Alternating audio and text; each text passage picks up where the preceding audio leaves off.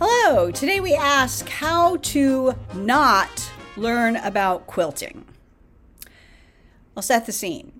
I was living in Wisconsin, married to the wrong guy. It's 43 degrees below zero. I got a little depressed. I decided I wanted to make myself feel better by making a quilt because I was too cheap to buy one. So I thought, how hard could it be?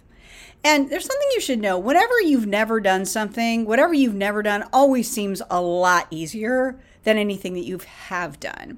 So I decided to learn quilting. Didn't ask anyone, didn't look it up because I think I know everything, which I clearly don't. I went to a quilting store and I got a magazine.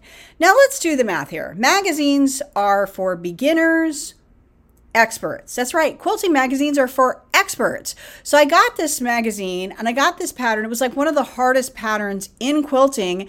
And because I didn't have a sewing machine, I did it by hand and it took me 4 years.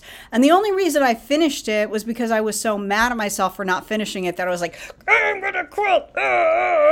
So don't be like me. If you don't know how to do something, ask someone, because chances are you are greatly overestimating your level of expertise.